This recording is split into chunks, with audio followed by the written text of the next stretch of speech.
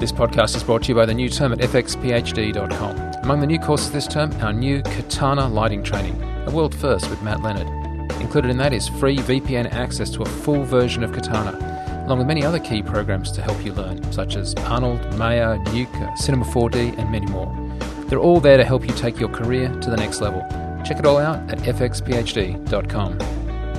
You're listening to The RC, your guide to digital cinema, filmmaking, and cutting-edge imaging. Hi, and welcome to this week's RC podcast covering digital cinematography. This week we're going to be covering all manner of things. Plug on bits from Red. Jason's found some really interesting gyro stuff and a product I believe I first saw at NAB about 3 or 4 years ago. You want to find out what that is? Hang around here at the RC where we see our role as mining the news, filtering the blogs, and doing those serious rat holes.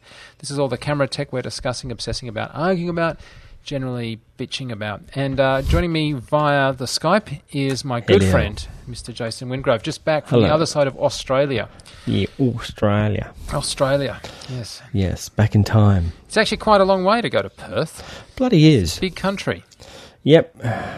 Set the watches back 20 years. I know we can't discuss your project, but I'm allowed to ask you what you were shooting on? My Epic. Aha, great.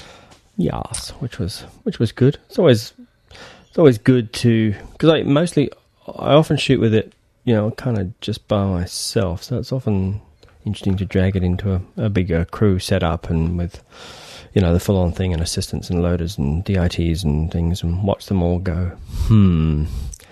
why don't we have this? Where's this bit? And, this stupid Red thing. How do we get the audio to work? What the fuck, Red? How hard is it just to have proper audio in? And I think you're actually twittering about audio problems. I was having a bit of whinges. Every time you sort of, every time I can set it up to make myself happy, but every time you sort of put it in the hands of other highly experienced professionals, you're always kind of, always keen to just observe from a distance and see what how I can change it for next time. Excellent. Or how Red should have done it in the first place. But anyway. Well, now, coming up in the Red Room this week, we have some... it's not really Oscar coverage. What we've done is we've contacted and managed to do interviews with the DOPs that have featured incredibly successfully at this year's Oscars to talk about their work, not about the Oscars. We're not so interested in about the... the award ceremony as we are about their work. We're going to actually kick off this week with speaking to Daniel Katz. Now, Daniel was the DOP on the Oscar-winning short film, live-action Curfew, which is absolutely terrific. I've got to say, I watched the first 30 seconds and I thought, I'm not going to like this. I was wrong. I liked it a lot. Anyway, I'm going to talk to Daniel coming up later in the podcast. And then in a week or two, we're going to be talking to Claudia Miranda, who also joined us and had a really good chat. We are, in that case, focusing less on Life of Pi, which he's been obviously in the press about a lot, and more about his new film coming out with Tom Cruise. So we're going to delay that until it syncs up with the film coming out. But I've got to say, both of those interviews you don't want to miss. They're really, really a lot of fun. And I've got to say, both guys very, very generous. Is that film delayed? What's the Tom Cruise thing again? I've seen Oblivion. About 5 different trailers, and is it like one of those sort of stuck in post-production things? No, it's just a long, slow teasing campaign. Yeah, they're building up. Okay, they're building up, and it's actually good because I know more than I'm allowed to talk about. So all I can say is they haven't given it all away in the trailer. That's what I'm going to say. And I'm not giving anything away when I say that either, because they've said that themselves. They want to not have one of those films where, all the best bits are in the trailer and you've seen it all. Yeah. So I'm actually really looking forward to this film. Oh, it looks astounding. And all shot on the F-65, and the director of Tron 2, or whatever you want to call the Tron Legacy? Yeah. Tron Legacy, thanks. Yeah, and I've got to say... so I actually quite like that film. Yeah, well, you're going to like this one a lot. But hey, I've got to say, the stuff that's coming up with Curfew is really interesting because I got to speak to Jerome as well, and I'll get onto this when we get into the Red Room, but they were shooting on the Red, but they actually ran out to film and then retransferred the film. So they shot on Red, did it all, went out to film to neg, rescanned the neg back in digitally, then went back out again. Does that make sense? To get a film look? Well, we'll hear about it all. The process makes sense as a description. I'd love to hear the explanation of how it might make sense visually. Ooh, and anamorphic lenses. Yep, all of that coming up later understand. in the show. Let's kick off, as we like to do, with news. And Jace, I think we should start with a party because we like parties. Yeah. Well, I'm still trying to find out if we need to register to this one because this is the NAB Red's NAB party, which is on April 7th, which I think is the Sunday night before everything kicks off. Last time, if you remember the last Red party, which was like the light iron kind of thing, that was a really massive a really massive gathering and really spread out. This is pretty much all those people gathering together in a nightclub at the Hard Rock. So I'm really hoping there might be some sort of RSVPing system. Otherwise, there's going to be a lot of queues. There's going to be a lot of... It's going to be quite big. What Red have at least hinted at this time is they're not going to start this year. We're not going to talk about what's going to be. They're going to be talking about what is and what's. I guess they'll announce something hard and fast and something you can actually physically buy. Actually, Jason, I think they absolutely will not. I love my friends at Red, but I actually think they're completely not going to do anything at the night of this party because I was conned last year and turning up to the party thinking that they were going to give a rundown of what was going to be showing on the show floor the next Monday morning. And all they said is, here's a bunch of stuff that we're going to run through, which is of kind of interest, but we're going to tell you nothing new. You have to come to the show floor tomorrow morning at Monday, whatever it was, at whenever the show opened at 8:30, whatever it was. So I think if you go to the party, you'll have a good party. I expect you'll learn nothing about what's going to be on the booth. I would say, though, on the booth, we're going to see almost undoubtedly some sensor action. And, so that'll be worth doing. So I'm not discouraging people from getting enthusiastic. I'm just saying don't peak too soon. Don't, as you say, I don't know if you say this, but I wouldn't, blow my wad on Sunday night. I'd hold back. I'd restrain myself so I had some enthusiasms left for Monday morning. Yeah, it'd just be a good get-together and nice Nothing wrong with a and get-together. An open bar. Yes. So, now, excellent. If you really want to get excited, you will listen via the internet or turn up at the Foundry booth on Tuesday, where we're going to be doing the RC Live. So on the Tuesday of NAB, that's Vegas time, of course, we're going to be 10 till 4 live from the booth. Now, we did this last year, and as in FX Guide is 10 to 4, and then in the middle of that somewhere is a live RC presentation. And the advantage of doing that is Jason and I get to actually manhandle cameras and bits and bobs, and you get to see them all. It will be immediately looped on a rebroadcast for those of you that are in other parts of the world and would be otherwise asleep. And then a day or so after that, we take it down and sort of cut it up into semi-segments. It's not edited, but it's still kind of like a bit more accessible. And that'll probably happen like sometime in the following week. So if you can... Yeah, it was good last year. It was great. Yeah. I mean, it was actually good to spend the Monday wandering the halls and just picking up not just the obvious big-ticket items, but just weird sort of the unusual stuff from off the floor that sort of hasn't necessarily been picked up by other people. Well, Jason, you found some very good stuff last year, including that camera in a ball, which I don't know how you found I'm keen to that. see the camera in the ball, guard bot or whatever it was. I'm keen to see if it turns up this year in a much better, more high definition, much more evolved guise, perhaps. Something just like that was in the Oblivion trailer, actually, wasn't it? Aha! Yeah, that's right. Yeah. Coincidence? I don't think so. So, it was good fun, and the kind of thing I would have loved to have seen on the years that I didn't go. Now, I can tell you not what it is, but that already we've had 2 major equipment manufacturers approach us, knowing that we're going to do this, giving us the heads up on major new stuff at NAB, and we've organised to, how can I put this without giving it away? We will be prepared for the Tuesday with these 2 things, which are both very, very interesting and high-end, and certainly not, weird and wonderful things. But we're going to do this in cooperation. I don't even know what those are. You'll have to tell me after that. I haven't. Yeah, no, they're really good. I think you guessed one of them, but the other one you haven't guessed, because I only found it out by being hinted at this morning from a place. If I told you where it was, you'd give it away. But it's worth it. You are so going to. I put it this way: I can't even say that. Okay, what I can say is I changed what I was taking to Vegas when I found out. But hey, okay. Yeah, you're really going to like this. This is awesome. We can have all that for you. The only reason when we can't do it before then, it doesn't get announced before then. But we'll we don't want to break any NDAs. But yeah, we're getting all this stuff sorted. And the great thing about doing that is that we can make sure we get the proper access to the right people, and you guys can benefit from finding out what it is. I think the other thing about it is in the same spirit that we've always had with the show, which is we don't want to just get a press release and say, well, here at NAB, they've announced that they have, and I'm making this up now, a new turbo train thingy, crane Watson-Madoovie, and then say, well, I've never used it, never seen one, but apparently it's good according to this press release.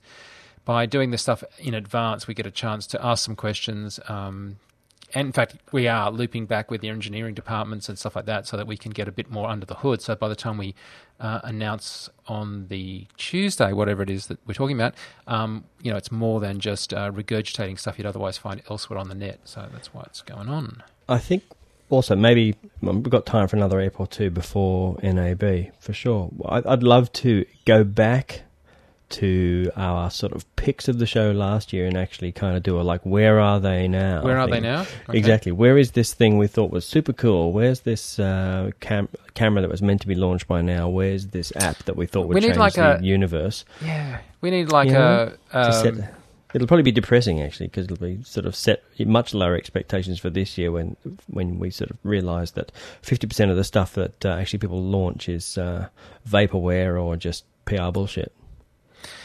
I think we should call it. I think we should do exactly that, and I will set a team of highly trained engineering researchers onto the problem. Good. Hey, so something else that's in the news zone is a new adapter module for the Reds. Yeah, well, this is kind of frustrating because this was a module I was really looking forward to getting for my Epic. Is the +1 adapter module, which is its main job is to give you something which. I mean, it's arguable with the whole Epic thing is that what should have been with the camera to begin with, and you can argue that till the cows come home about a camera that's really small. Should it have had all this stuff on it, and then it would have been a much bigger camera or more expensive. But one thing I've always wanted to do is be able to run an EVF and a touchscreen at the same time. This is and actually have this is something that definitely should have been in the camera from the beginning, is to have some power out, some DC out to run accessories.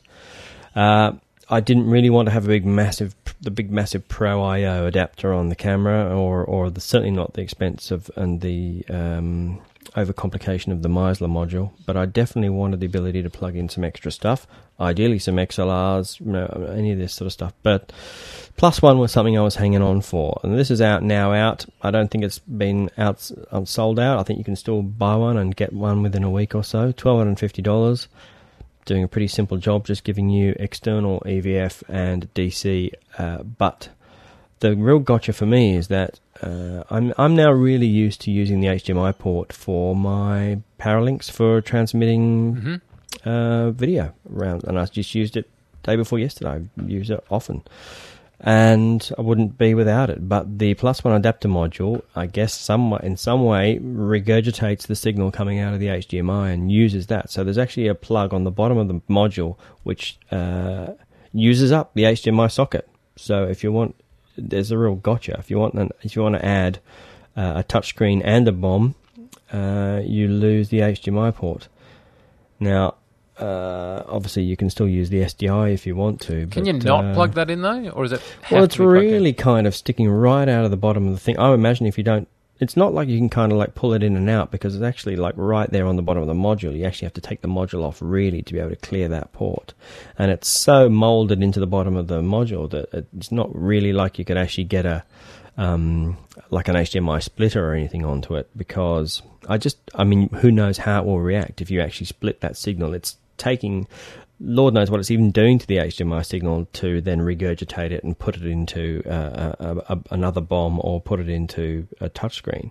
So who knows whether it would react to a splitter or not. And you certainly can't really physically remove it without having to take the module on and off. So I mean, for some people this would be great, but for me, it's a bit of a deal killer. I can't, and it looks like I'm going to have to get the Pro I/O module, which is a much bigger, almost more than twice as expensive module. But I guess given the pain I had, a little bit of pain I had with audio, maybe the Pro I/O isn't such a bad idea, because it's got two full-size XLRs and an XLR audio out. It just doesn't bother me. It really doesn't bother me plugging into the... I mean, we do that all the time. Yeah. It does smack of the original Red 1 micro baby juvenile XLR cable. Yes, thing. they were a little bit silly. But it doesn't bother me. Hey, well, I need DC out. I need external viewfinder, external touchscreen, and I want the audio to be less of an issue. So I guess Pro I/O it is for me anyway.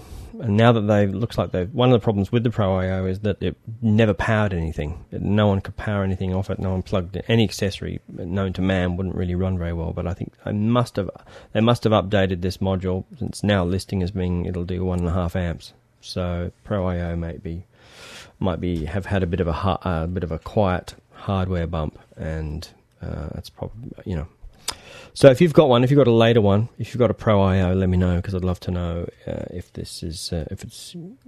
updated the power, or if you've had to send yours back to Red to get the DC out happening. And very frustrating. I was waiting for a long time for that thing. Speaking of letting us know, we have an email response from Nat. Nat has sent us an email regarding episode 125, and it was actually kind of aimed at me, but I think it was referring to what you had to say about anamorphic lenses. Yeah, I haven't. I've read it, but I haven't quite formulated a response. But we can sort of work on one now. I mean, it was really talking about. I was talking about comparing, I guess, the anamorphic and spherical lenses and the changes in perspective. Now, well, let me just clarify this by saying the underlying interwoven with Nat, he does point out something that is true, though this wasn't the point we were making, which is that if you were to take a 50mm shot and you could cut into it to match an 85 and make them look the same on the screen, then neither would have any variation in depth of field, in the sense that if you cut out from a wide shot, a long lens shot, it's exactly the same. Now, the qualities are the same because you have to blow it up, but as long as you don't move the actual lens, it's the same. We tend to think of a long lens having a shallower depth of field because we're not so aware of that focus issue in a wide shot, but it's exactly the same because mathematically the light shoots along in the same line, hits the same kind of maths, and goes through the lens the same way. So that's a phenomenon, and he tells the story of Kubrick actually firing a DP when the DP decided to put on a sort of a longer lens instead of moving the camera in, and argued it would have the same effect. And of course, that wouldn't be the case. If you move the camera in, it fundamentally changes the parallax and the way things are moving. And if you draw lines, they're all different. Exactly right. So that's all true. And we're not arguing with that at all. His point, though, was that Jason should have seen no difference between a spherical and a anamorphic side by side in terms of what Jason described in that last show. But all I'm going to say if they were both the same focal length. Yeah, but yes, but I'm going to say that wasn't the demonstration that we were doing on set to do the side by side. We were actually comparing oranges and apples, doing a 50mm with a 28mm. So like a 28mm spherical with a 50mm anamorphic, and changing the camera to match. So there was not only a perspective change because you're changing the subject to camera distance, and of course it was a completely different focal length. But Nat, to show there are no hard feelings, because I think it was just that we didn't articulate that correctly, as opposed to you were wrong in your email. I'm going to send you an email link, and I'm going to send you out an RC baseball cap to say thanks for the comment, because it was a well thought out, well constructed email, and I love that. Even if there's criticising us, it was a good page of well thought out thoughts. I just think it's actually the case that Jason physically saw a difference because lenses and camera positions were moved to match shots.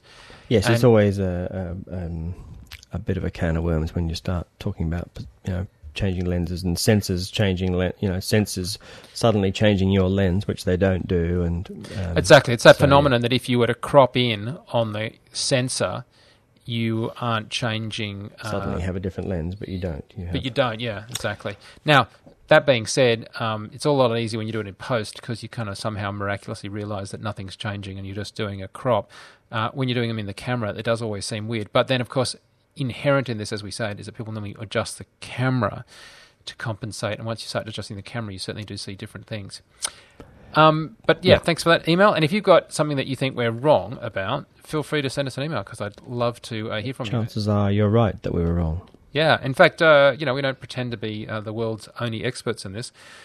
We pretend to be just kind of really keen to explore it. And I've got to say, Jace, I've been doing some phenomenally interesting work today with testing out responses of sensors to different lights and lights and mapping the lights. A lot of people go into a lot of trouble, and I think even later in the show you're going to be talking about somebody doing a difference between between different cameras. Yeah. What we're doing is the difference in, say, daylight between different lights and how different lights affect different sensors because in a CMOS sensor you've got a bunch of filters in there and the spectral response curves and how many of the measurements that were, aimed to handle all this became obsolete while we weren't watching. So some of the stuff that was quite valid, and I mean way beyond just getting the color temperature and the tint right, from a few years ago is actually not true anymore. And so I haven't got the results yet, but just as we were about to go to air, I was looking at the first tungsten runs we were doing up on the screen. So I'll probably flag that next week. But oh my God, it's so interesting. I love doing geeky testing stuff, and especially when I'm onto I've got like a bone, when I've got a whiff of something that's kind of interesting, we start exploring it. And I mean, this stuff is making much more difference to the quality of the images than dicking around with some of the stuff I spend time dicking around with. So this, just talking about sensor responses to different color temps. It's actually more to do with the quality of the lights and a whole lot of stuff to do, especially with the advent of LEDs. So we'll discuss that in the show coming up. But I mean, that's one of the great parts. Spiky spectral stuff. Spiky spectral stuff is exactly what we're looking into. Excellent. It's really good. And we've been doing some really rigorous testing on that. It's been great. I mean, it's just so much fun. The best part is my job, really. So we get to lock away in the studio for a day. How do we see this then? What form will it take? Well, initially, it'll go into FX PhD. We're doing a class on background fundamentals, just showing this because we were doing something explaining how you can get more accurately. So a lot of the stuff that you focus on when somebody says, how can I get my colors looking accurate in post, revolve around color science and color space. Like, is this the right, is it tungsten, is it daylight, blah, blah, blah, in the camera. Right.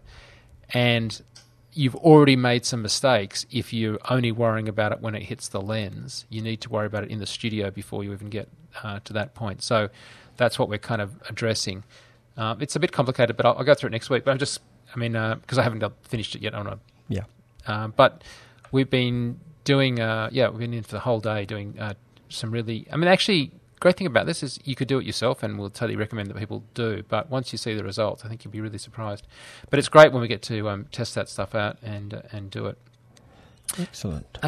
You've, in the show notes, listed your lenses. Is that in response also to last week? It was in response to, because I started to, I was talking about my gear and what I'd recently been rigged up with, and then I went off to talk about lenses, and then I think we got sort of sidetracked. Or you interrupted me, Mike, apparently. That's another thing. You have to stop doing that. Okay.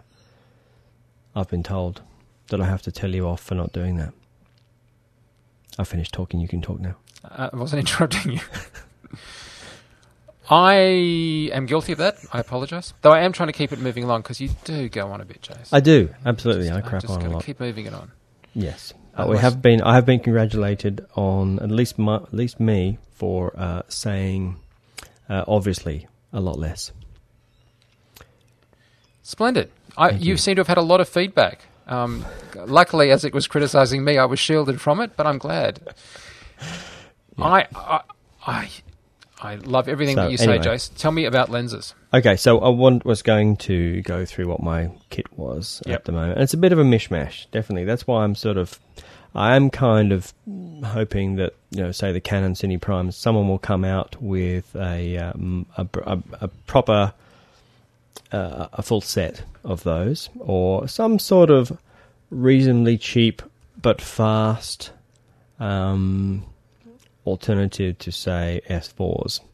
Because at the moment I've got a bit of a mishmash, some Zeiss ZEs and some Leica stuff and Tacina and bits and pieces. So working wide to tight, I've got Tacina 11-16, just a regular one, just a regular Tacina EOS. This is all EOS mount because that's I've got that in I shoot. I've got that in a PL You probably mount. have the Duclos PL modded mount version. Yes, which is terrific, and on pretty much covers full frame 5K on the Epic. Then I got the 24-1 the Samyang. I've had it cinemodded by Matt Duclos, but I think now Samyang are doing a whole bunch of. They're cutting out the middleman, doing a whole bunch of cinemodded glass, which is basically declicked irises and gears on the focus. So 24mm 1.4 Samyang cinemodded, a Zeiss ZE 35 1.4 again cinemodded, a Canon one thing I don't use too much but I still have it, a 45mm tilt shift, the Canon 2.8 45mm tilt shift. You've got the 45. Yes, You've got the super ultra crazy ass wide one, haven't you? No, I haven't actually. I sold that. Didn't you? Oh, you got rid of it. Yeah, because I wasn't the using wide it, ones. Well, also the wide one's kind of nuts. There's the 45mm is not a bad sort of sweet spot because, I mean, otherwise you don't the see wide, the effect enough. Yeah, well, the wide stuff is really good at doing what it's intended to do. I guess perspective correction. If you're doing architecture or where you want to sort of get rid of the whole, disappearing off to infinity, where the top of the building is much smaller than the bottom of the building, and do those kind of corrections. But it's not being so wide, it's not so great at actually doing the tilt shift classic out of focusness, which the 45 is not bad, particularly on, say, full frame, which this being a stills lens is very capable on, say, like the 5D. It's wide enough so it's quite flexible, but you can get stuff out of focus still. Even being 2.8, you can get stuff out of focus. So I quite like it. I don't put it on a lot because I'm sort of very conscious of it being, a bit of an 80s hackneyed kind of a look. But, you can use it here and there. It's quite nice in the mix of an edit. Here and there, the odd shot. I just have to remember that it's there and I have to remember to put it on. And it is one of those, all of those shift tilt stuff are a complete time tunnel of just fracking around with them. Like, do I turn it left? Oh, do I go 45 degrees and then tilt it this way and then pan it? Or do I put it the other way and then have to re-rig and tilt down and reframe? Or, do you go horizontal? Do you go vertical? So, putting them on is a bit of a time tunnel of fracking around to try and get the best, more interesting look, and then really you can, most of the time, end up with something that looks like an 80s hair commercial. Then I have the 50 Zeiss ZE 50 1.4 cinemodded and 85 1.4. I mean, the main thing was they're nice. They're nice, metal-bodied, beautifully built, hard stops on the focus lenses. Admittedly, they are all electronic irises, so you have to start getting to jog wheels or touch screens to be able to change the iris. But they are beautifully built, and the number of times I got off a plane and pulled out an 85 L series or a 50 LCs and it didn't work at the other end. I love the look of the Canon L glasses. Very interesting. No, they have real character to them, but more often than not, I've had them serviced more times than I've been able to shoot with them. They're beautiful, but they are very.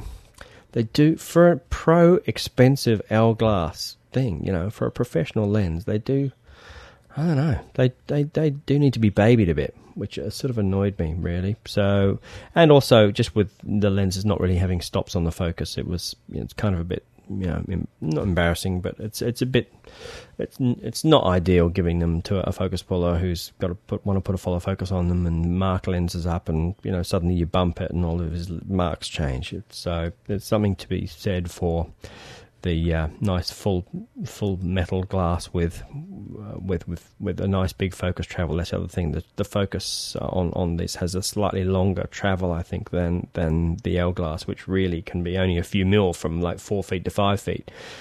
So that's another thing. A little bit more travel.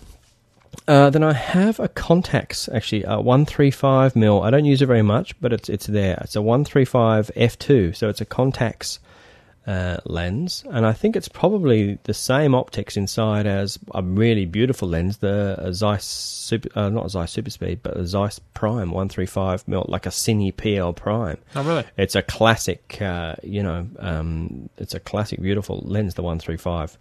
And I think this is optically, I think construction-wise, this is exactly the same. So it's a 135 f2. It's a little bit more expensive than a lot of the other 135s out there. But that is, again, cinemodded with a Litex mount adapter on the back to go from Contax mount to go to EOS. It's a manual iris lens. But what I do like about it, and what's kind of clever is, and part of the reason I think I got rid of my 70-200 is that it's, apart from being very small, very light, and a stop faster than a 70-200, it actually fits the Canon doubler on the back. And very few lenses will let you let you put that white Canon doubler on it. It's designed to go on a lot of white lenses, like the 400s and 300s and 200s, all the Canon, because of the way the rear elements stick out on some of those things. But just with this construction of this lens, I can put it on the 135. So I end up with essentially, although you lose a couple of stops, I end up with a 270mm. I'm going to say it's an f2 lens because it's an f2 looking lens. It's just with 2 stops lost, right? We've been through this before. It's you lose 2 stops by putting the adapter on, but it is blowing up.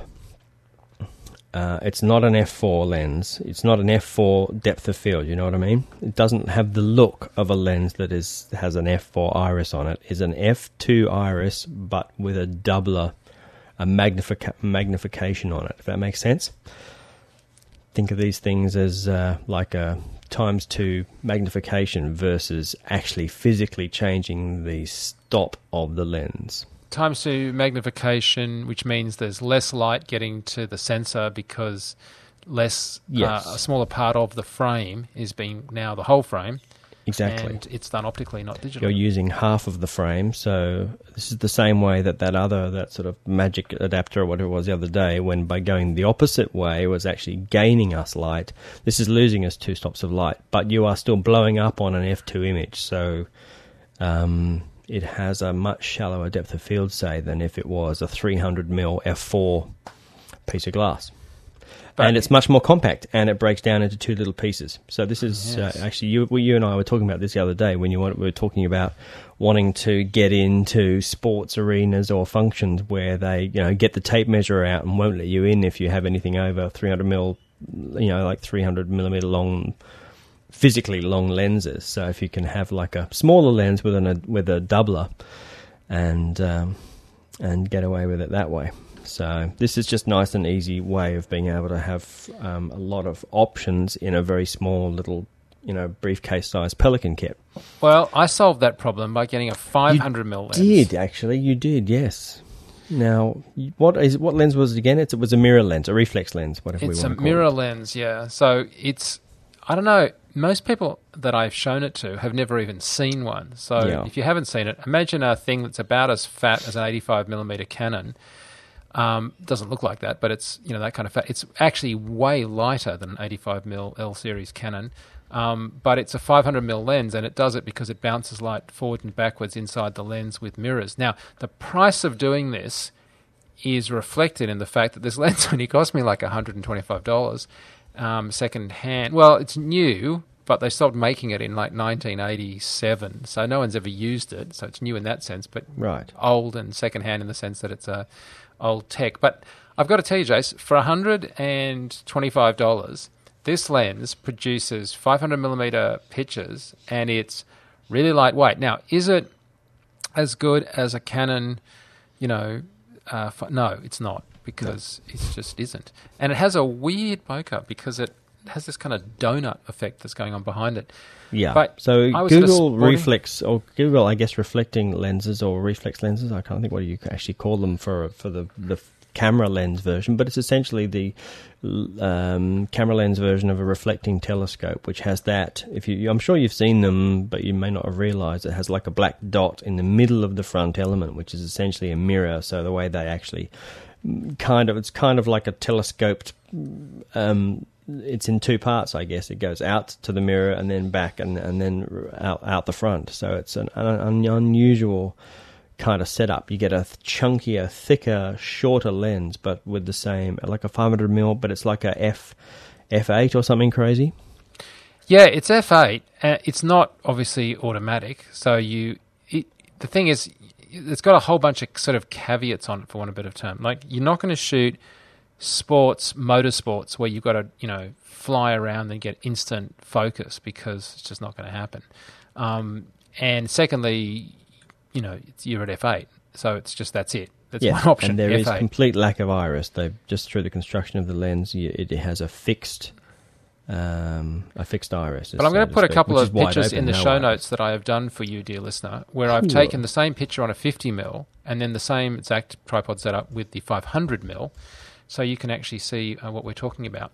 And it's not as good as a super razor sharp Canon lens, but it's not bad. And for $125, yeah, sure. And I can easily carry it. Crazy, weird sort of calamari kind of bokeh, because it has a black dot in the middle of its lens. It's like if you go and stick a circle of gaffer tape on the front end of your lens, you're going to get weird. You're going to get weird bokeh too. I was at a sporting event testing it, and it's that kind of a sport baseball where where someone's going to be, because they're either going to be at a base. I mean, it's perfect. So in that environment, it was actually almost too close because I couldn't get I mean, it worked really well, but it was, I knew where people were going to be. I knew where the batter was going to be. I knew where the pitcher was. So I could focus up. It's super, even at f8, it's super shallow. I mean, it really is. Yeah, you're not really because it's so long, you're not really noticing the fact that you could say it's a fairly slow lens. Oh, absolutely not. No. It's still going to, give you some nice shallow depth, because it is insanely. Can you put a doubler on it? Does your Canon? I have not tried putting a doubler on it. Cool, I don't think if it falls apart, and if it can physically fit in and do 1000mm f8, but with like 16. When you see the photos that I've just sent you in the show notes, you'll see just how crazy it is. And it's so crazy for this incredibly lightweight lens.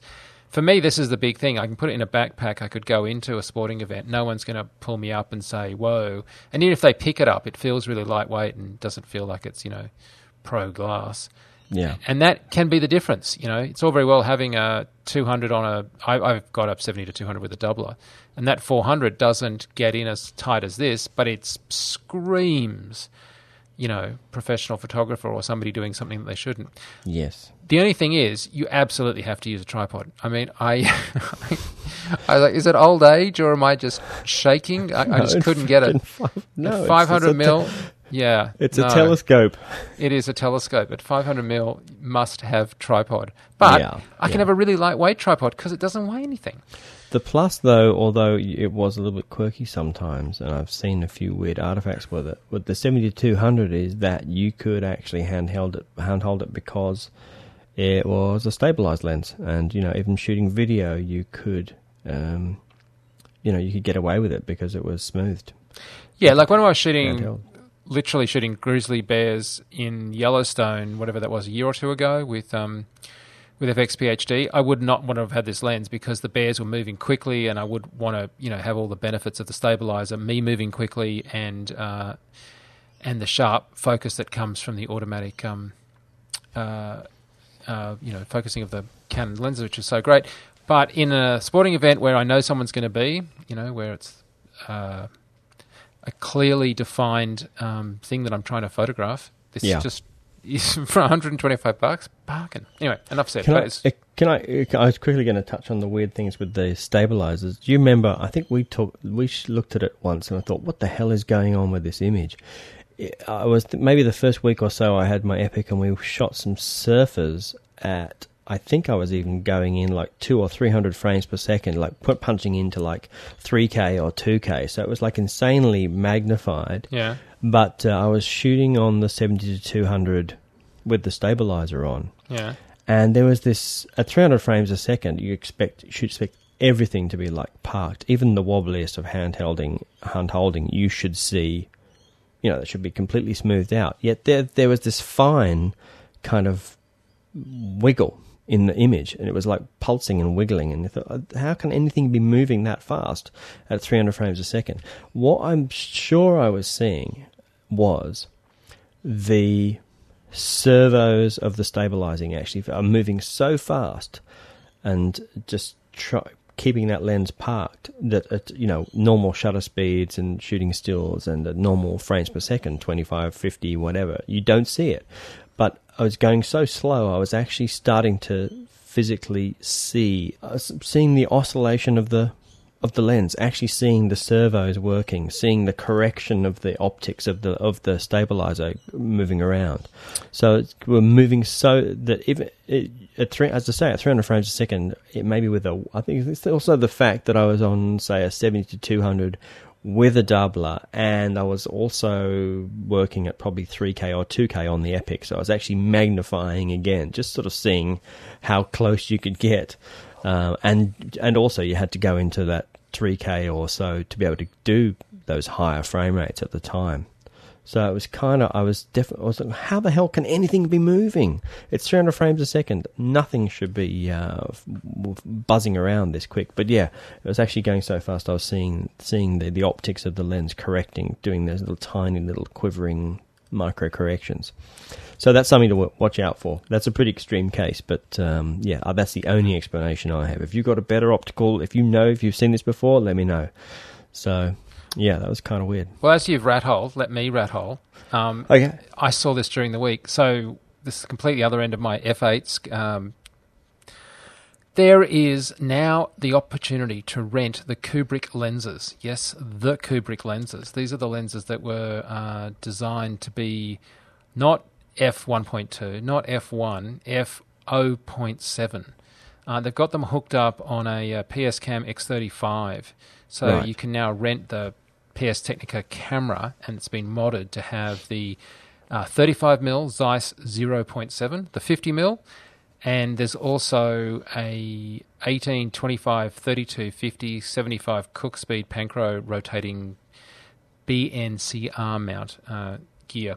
But those, there's a website, which put it in the show notes, for the Kubrick collection, and you get, if you go there, you can actually see the rental companies that are renting this. Now, there are very few of these lenses that were actually made. They were made initially to film The Dark Side of the Moon for NASA. It's hardcore.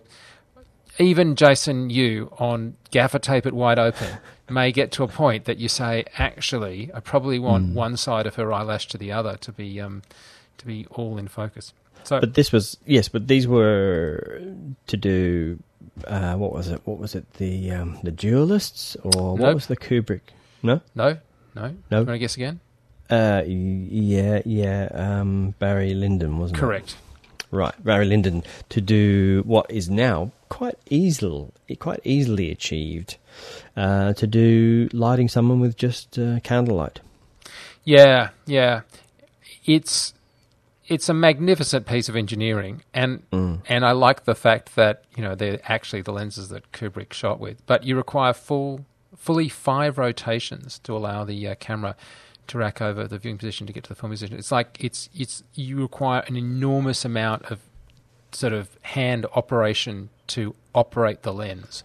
What, to go from infinity to minimum focus, you mean? Yeah. Right. They're really nicely engineered. They're great historical things, and you can now rent them. But you're right. Yeah. I don't know that in looking at the footage, I would immediately say, I can't imagine how I could get this any other way. Yeah. That being said, I would not deny anyone the pleasure of renting them and having a crack at them. And we're a little bit spoiled now, where you can just go for a couple $100, go and buy something F1.4 or even F1.2. But around the time they were shooting this, lenses weren't that fast, really. Even primes weren't staggeringly fast. So f.7 was 0.7, yeah. It was not just a little faster than the rest of the lenses out. It was significantly faster. So, yeah, good on him for pushing the boundaries. And the film, I'm not a huge fan of Barry Lyndon, but as a film, but also The Duelists, I'm sure there's a bit of that in there. You can have a look at. There's some beautiful. He kind of pioneered a lot of that available light look, and when at the time when things were being high-con lit up the wazoo, and every single kind of period film of the time just looked shocking. Stuff like this, and The Duelist, of course, which is I foolishly remember is that's Ridley Scott, isn't it? Anyway, fool. Yeah, I was holding back. You mean the 1977 one, right? Yeah. Yeah. I was holding back because I didn't want to interrupt you, but that was in fact Ridley Scott. You fool. Yes, but yes, there was very few films being shot that way, and there was a real Barry Lyndon was and the bokeh, this thing just look. Really it was way before the currently shallow depth of field look is something we're kind of used to. But anyway, I just thought it was fun to know they were actually out in the rental pool, because they're not like making more of these. Yeah. I don't know what they're insured for. Yeah, it's a good point, isn't it? Yeah. Anyway.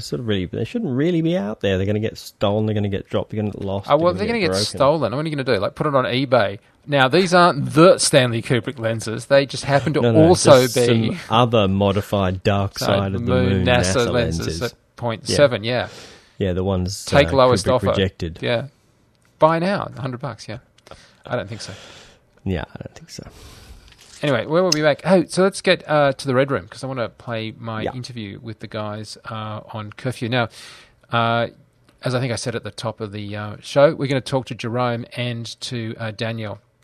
And Daniel was the cinematographer, and Jerome was handling the grade and the post side of things. The film is, I think, really great. So I just want to put a plug in. If you haven't seen it, I think, give away a little bit. I don't think we give away that much, but there are some scenes that we discuss in quite a lot of detail, because I think they warrant it. So if you have seen it, great. If you haven't, it's on iTunes. It's hardly anything to buy, like $1 or $2 or something. But if you can buy the HD version, it's worth doing it, because the technique of actually running out to film back, as you'll hear in this interview, is more apparent when it's a bit bigger than obviously the standard def stuff from the iTunes store. You're entering the Red Room.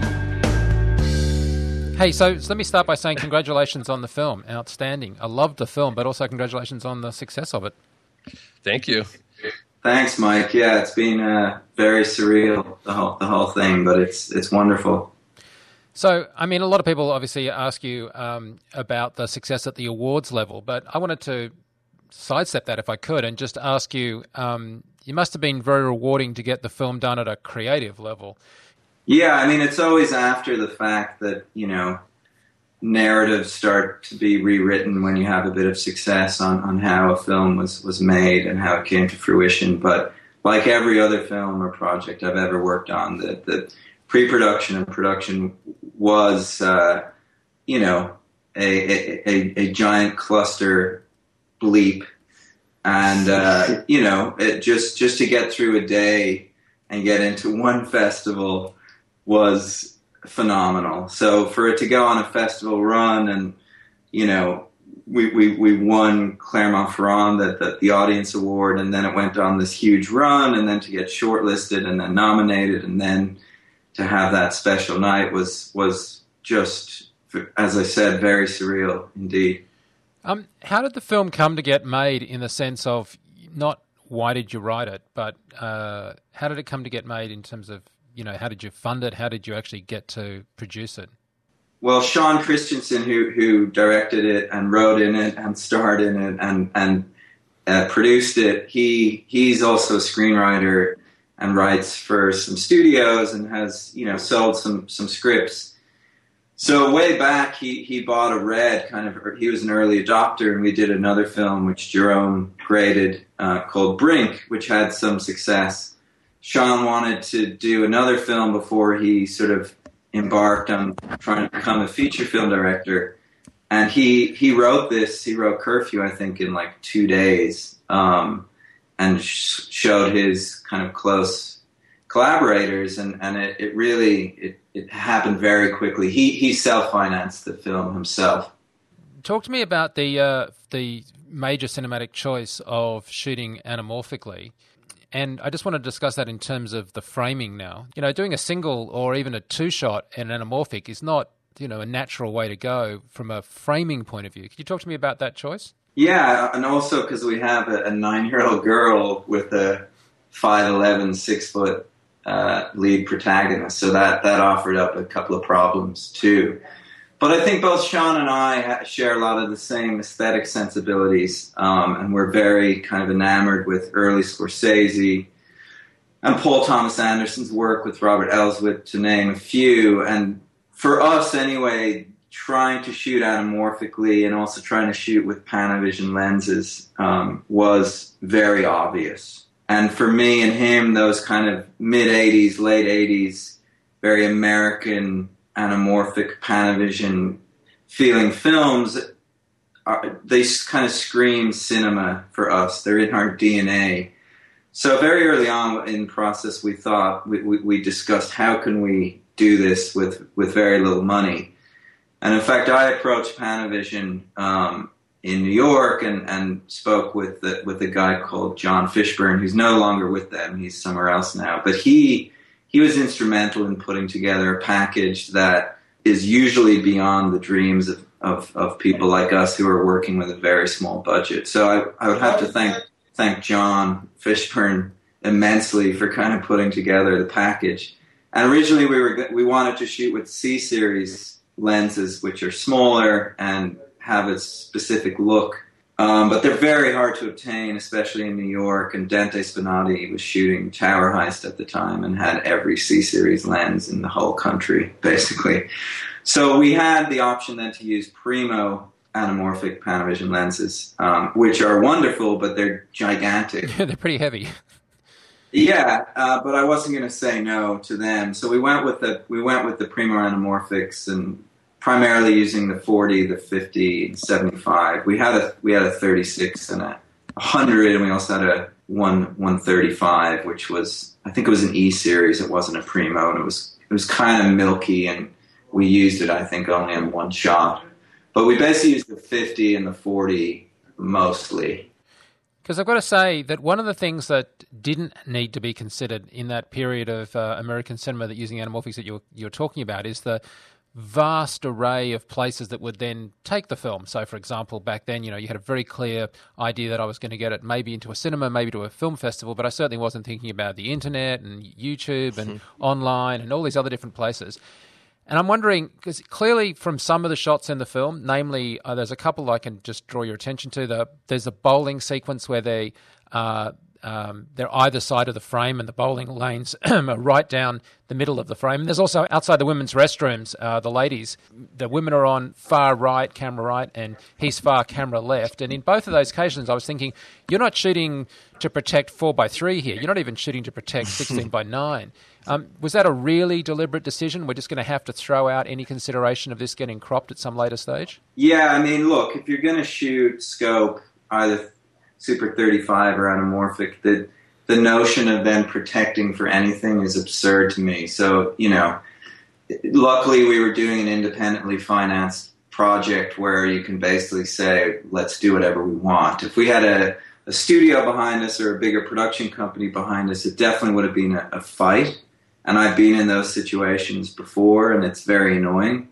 But the idea that one would shoot anamorphic cinemascope and protect for 4:3 or 16:9 is just patently absurd. And I will never sign on to a project where I have to do that because it's unacceptable to me. So I was going to say, in that scene that we're referring to, the bowling scene, they're sitting so much left and right of frame. I mean, if I was doing a two-shot in classic kind of film school sense, I'd say, oh, well, you don't want to, get them too far apart, and because the audience is going to look down the middle, and you've got a shot where not only are the the actors extreme left and right of frame, but they're darker than what's in the middle. And the middle has like 4 or 5 video screens playing and people walking by.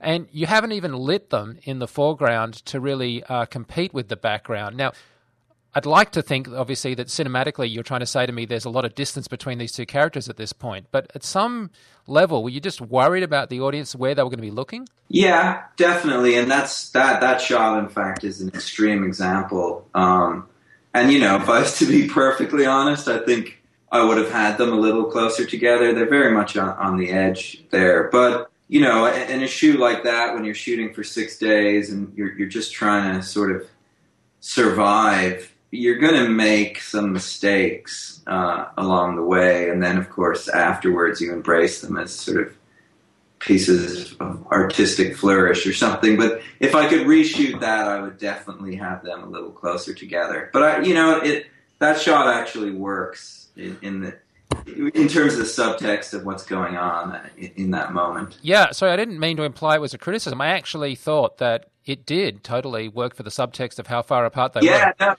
I'd love to take credit for it, but I think we were just battling like stuff we couldn't move in the bowling alley, et cetera, and they had to be that far apart. I'm a big fan of Christopher Doyle and the kind of work he's done in CinemaScope, you know, In the Mood for Love and 2046 are just sort of standout films for me in the pantheon, and he very much plays with the edges of his frames. And, you know, if you do it wrong, it can be disastrous, but we try to do it in the right way. Let me ask you this, and this is leading into some technical things we're going to get into in a second, but how much light did you have for that scene? I mean, how were you lighting your actors? Because you were shooting on the red. I'm going to go into that pipeline, but I'd just like to know what we were starting with in terms of noise levels and stuff. We had a pretty decent lighting package on this film. It wasn't massive, but, you know, going back to those late 80s American anamorphic films, you need to light to a certain stop, and you want a thick negative, and you don't want to screw your first AC completely. So we had a decent lighting package, but the challenge of that scene is when you're in an environment where you're just not big enough to control everything, you have to very often balance to pre-existing sources. So obviously in that scene we had those TV screens. So we were ISO 800, and we were close to wide open on the primos, which I think is like 2.1 or something.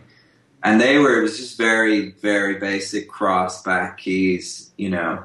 I think it was like 2 Rifas or 2 650s or something. It was very, very minimal. We were very much just balancing to the computer screens in the background. Yeah, and on the anamorphic lenses, when you go fully wide open, it's when they can kind of really muck up. They can do all sorts of things, from sort of flaring to in a nasty way to kind of skewy things.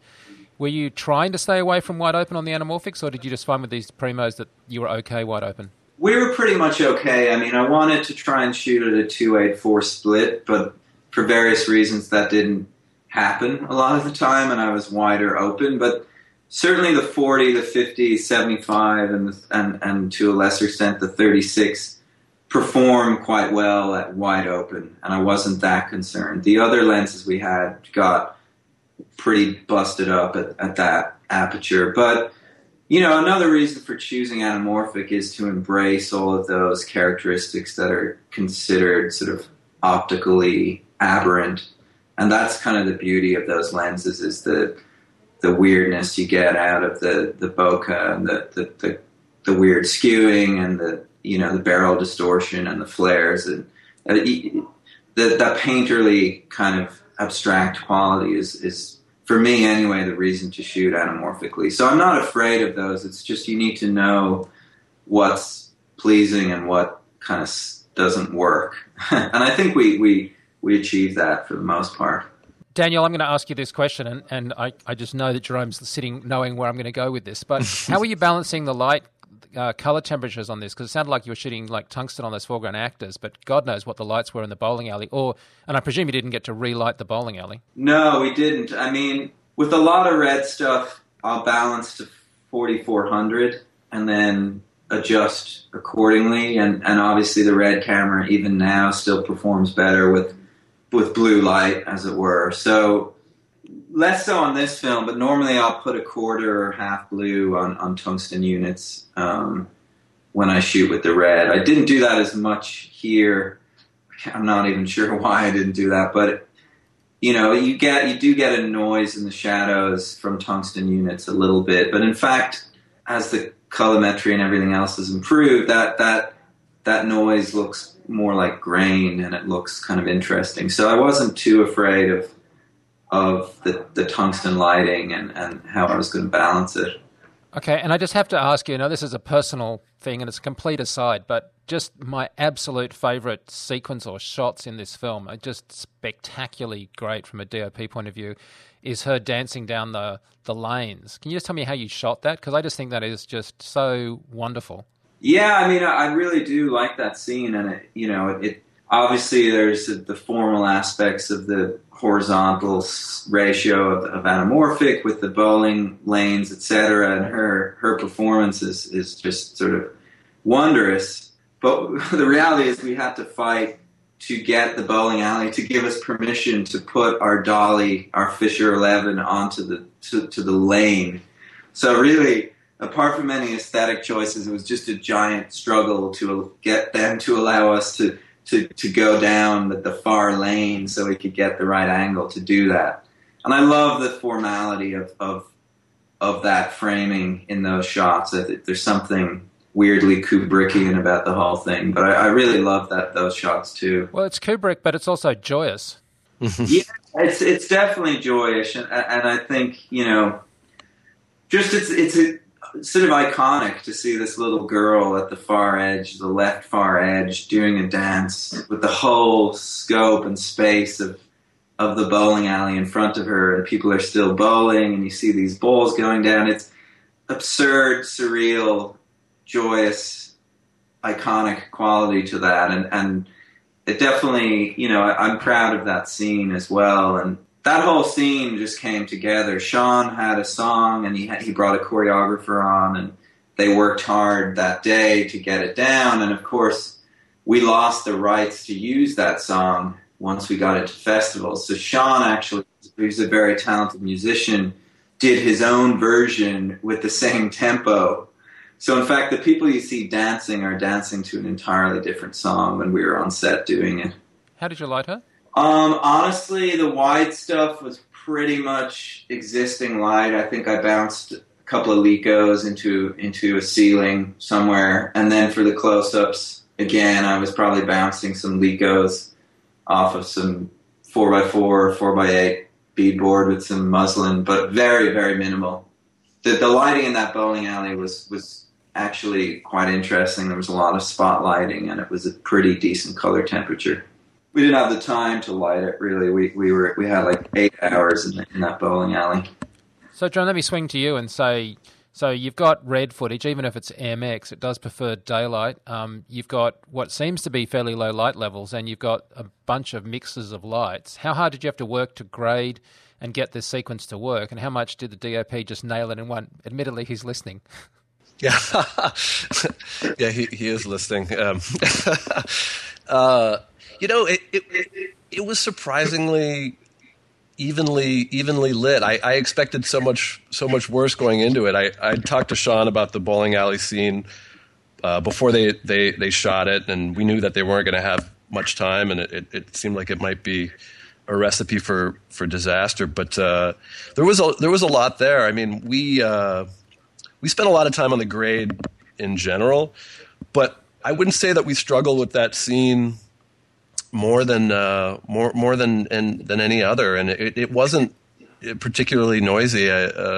Even it was surprisingly flat. I think if anything, what we did is we added some slashes of light here and there, darkened some areas. I mean, there's a lot of secondaries in that stuff that I think are pretty subtle, but it was just a lot of sculpting and molding that Daniel, Sean, and I spent a lot of time on.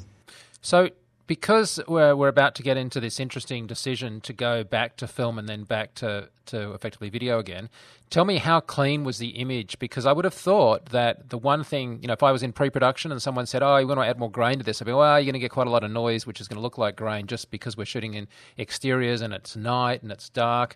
Yeah, I don't think you're going to need extra noise or grain in the shot. So how clean was it at this stage before you did anything bar just grading it from the red footage? Some scenes were noisier than others. The scene where he drops off his niece with her mom had a couple shots in it that were pretty noisy, but overall, I would say it was a pretty clean image. It was one of the cleaner Red MX projects that I've worked on.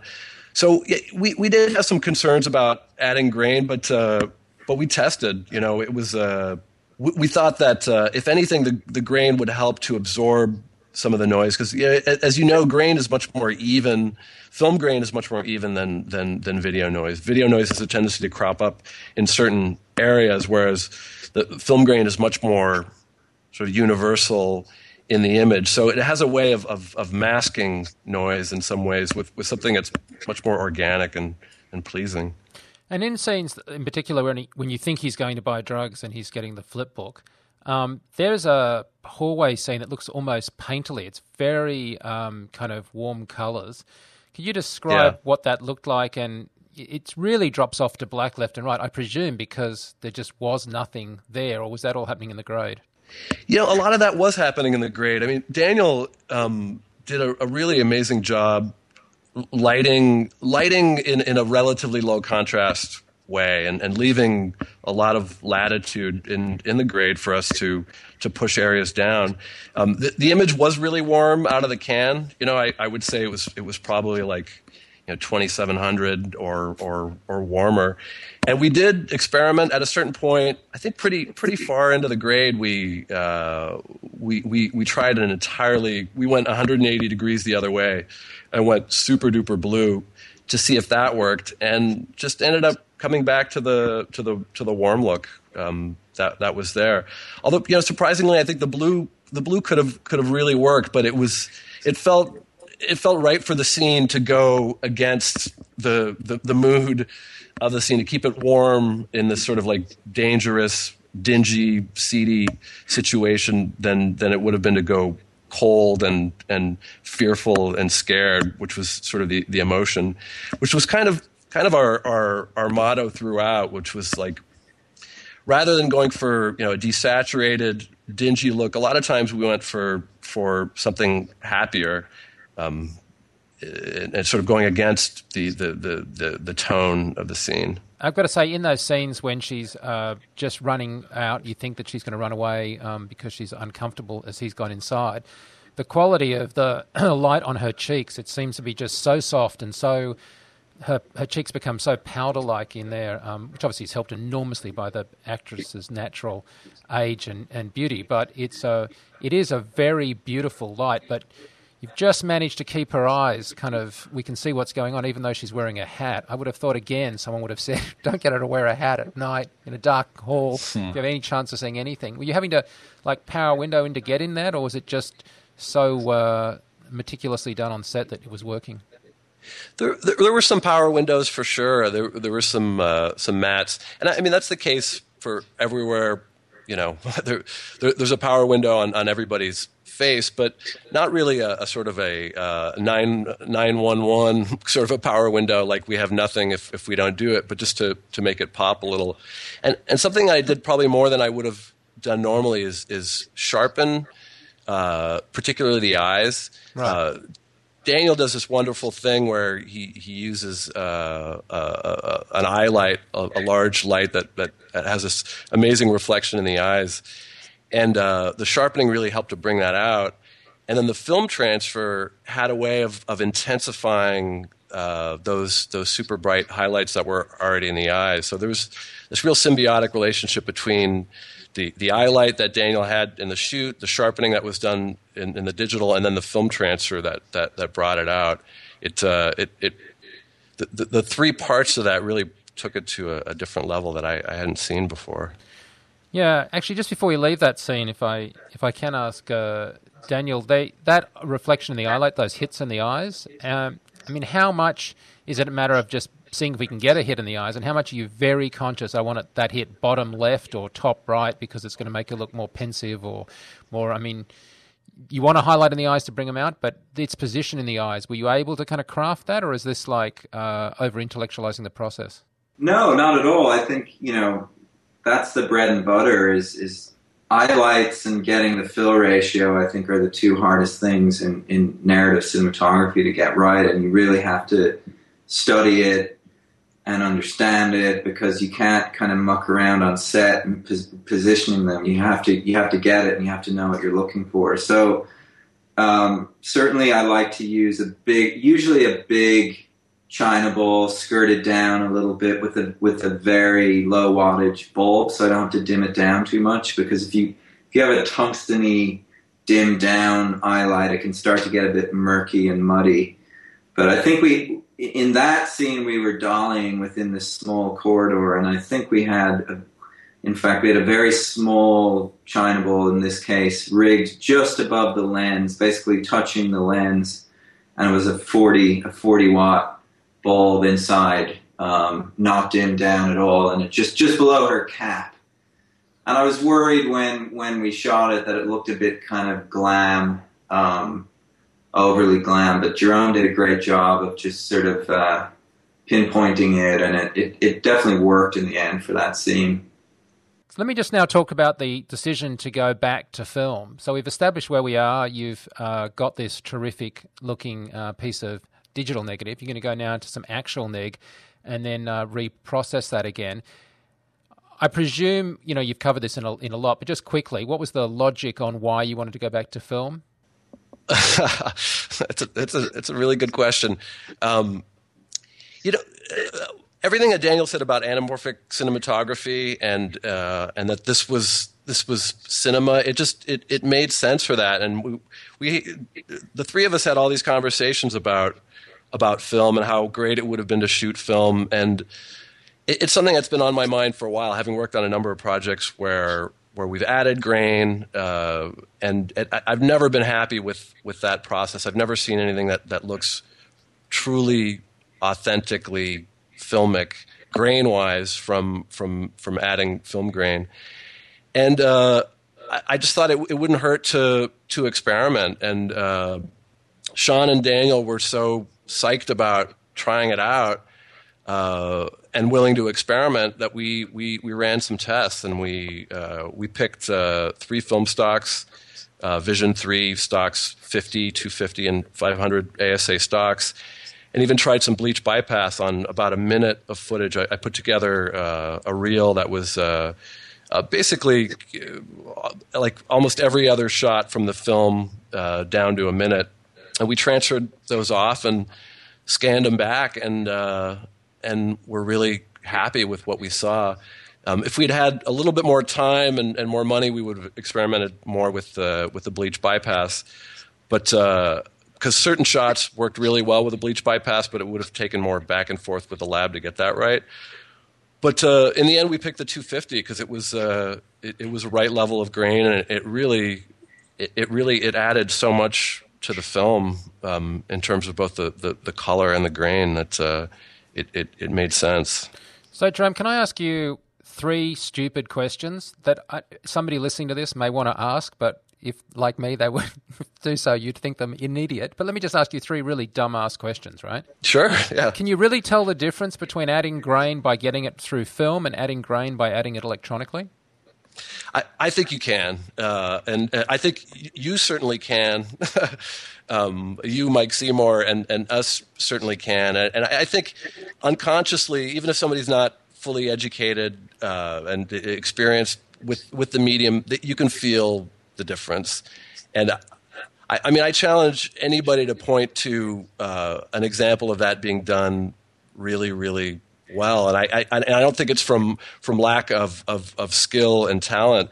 I think there's something that happens with film that that really is different than adding grain. Even when you're doing something that I've done many times, which is compositing actual film grain on the image, there's something about the image being married to the grain and the texture of the film and all of the secondary artifacts that go with that really is different from adding a layer of grain on top of the image. Okay, dumb question number 2. You're an experienced colorist. You've had years in the business. The industry's had years coming up with electronic bleach bypass. Why the heck wouldn't you do that in post when you've got control over it? Do you really think you can't match electronically what bleach bypass is doing in the lab? Again, I think it's the same situation. I mean, I think you can get things that are very close, and on a single shot or maybe even on a single scene could work, but it just doesn't look the same to me. I mean, the bleach bypass that you see on something like Apocalypse Now or Seven are to me a completely different experience than the sort of pseudo digital bleach bypasses that you see in films in the mid 2000s, say, where there was a lot of digital work that way. They just look entirely different to me. I mean, it's sort of like saccharin versus sugar. I mean, the sweetness is they're both sweet, but one has an aftertaste and the other doesn't, and the other sort of blends organically with the image. I mean, call me old fashioned, but that's how I see it. Okay, if I could speak to that as well, Mike.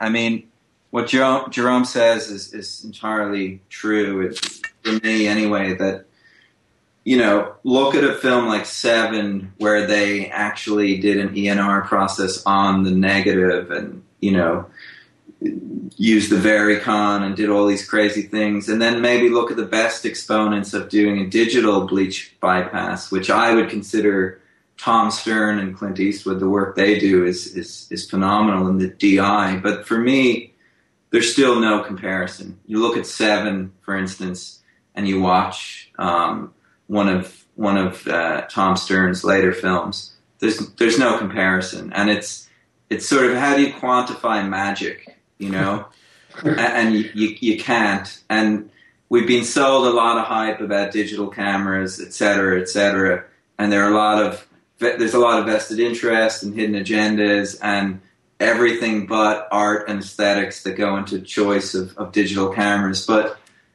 until I see something that looks better with my own eyes, I'm not going to buy into any of it.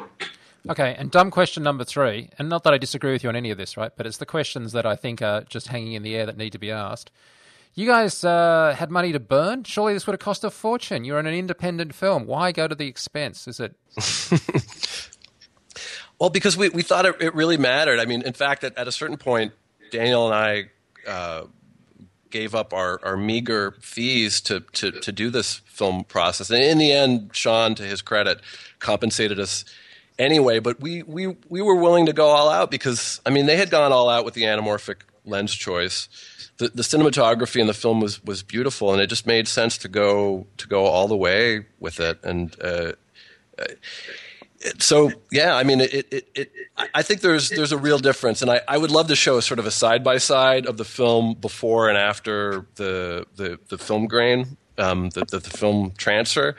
And I think you could see for yourself that it really breathed a new life into the film, and it really guided our choices. I mean, it really narrowed our choices in many ways, because it's not, as film is much more limited in many ways, but on a creative level, that's often a very good thing. So now, I mean, obviously I sort of knew what you were going to say there, but if I could direct you, as I understand it, the actual cost of doing this wasn't as much as someone might think it is. I mean, you were working with Metropolis Post, I think, but that last Oxbury 6400 stage wasn't, $50,000, was it? No, I mean, we're talking about 20 minutes of film here. So, I mean, all told, it was around $5,000 for the film stock, the transfer, and the scan.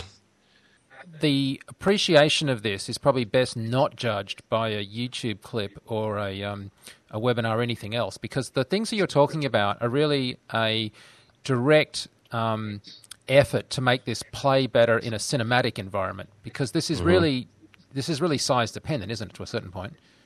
It really is. Yeah, it really is, and it's best appreciated in the 2K DCP that's out there that's playing with the Academy Awards shorts in theaters and fortunately played in some festivals. If it wasn't the 1080 ProRes, but it's true. I mean, you really need a bigger screen experience to fully appreciate it. Although having said that, Jerome, the film is available on iTunes, and I downloaded the HD version, and it still holds up.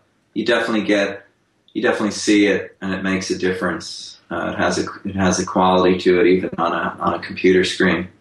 I guess what I'm saying is that it was still clearly that this film was aimed at a cinematic experience, because a lot of these things are going to get most of their benefit from that cinematic experience.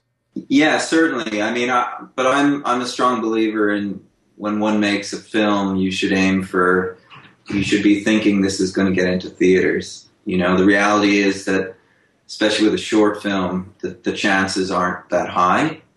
But one should always aim and shoot for the stars in terms of having an audience watch it in a darkened theater, and that should be the goal.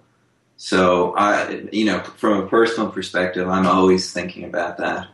Would you do this route again? If you had another film not that money's no object, but you weren't being dictated to by the budget per se, do you feel like you would want to go down a shooting film route, or you're happy with going down a shooting digitally route and then doing a film transfer, or you don't think it will just depend on the project, I guess? But well, I mean, I was just talking to Jerome today. I'm going to do another project in Los Angeles, another short at the end of the month, and we'd even started talking about maybe going one further and still shooting digitally, but doing a bleach bypass ENR, which would obviously require a lot more testing and trying to get the level of contrast in the image correct before we did that. So, no, I'm sort of in love with this process, actually, and I would definitely try it again. But it needs to be the right project that's independent, that producers aren't going to freak out over, et cetera, because it's, a lot of people are going to say, well, why the hell are you doing this? And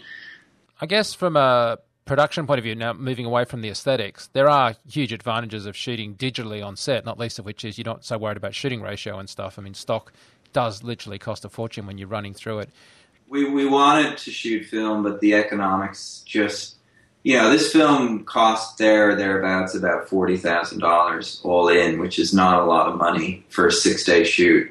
So we were very constrained financially, and I think it would have been irresponsible to shoot film, one, from the financial perspective, and also we had a 9-year-old girl as an actress, and she turned out to be amazing and kind of nail it on the first take almost every time, but we didn't know that in advance.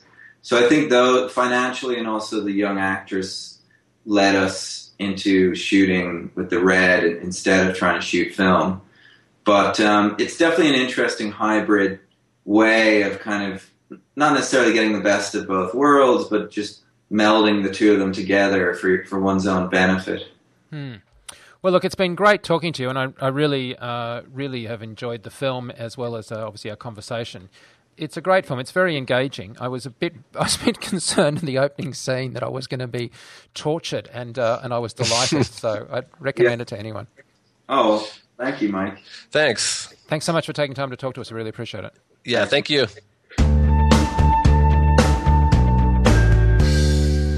Well, thanks, guys. Thanks for taking the time. That was interesting. It was interesting. I mean, I'm glad that they went to those lengths to go with that process and explore it and keep that, and give it a whirl. I mean, I'm kind of the mindset that come on, can't you just, like you said, just put a filter on, or just do the bleach bypass thing in post. I really like these guys. Run a bit of a grain filter. I really like these guys, but I thought I just had to ask the blunt question, like, can you really tell? But as you heard, they absolutely adamant they can.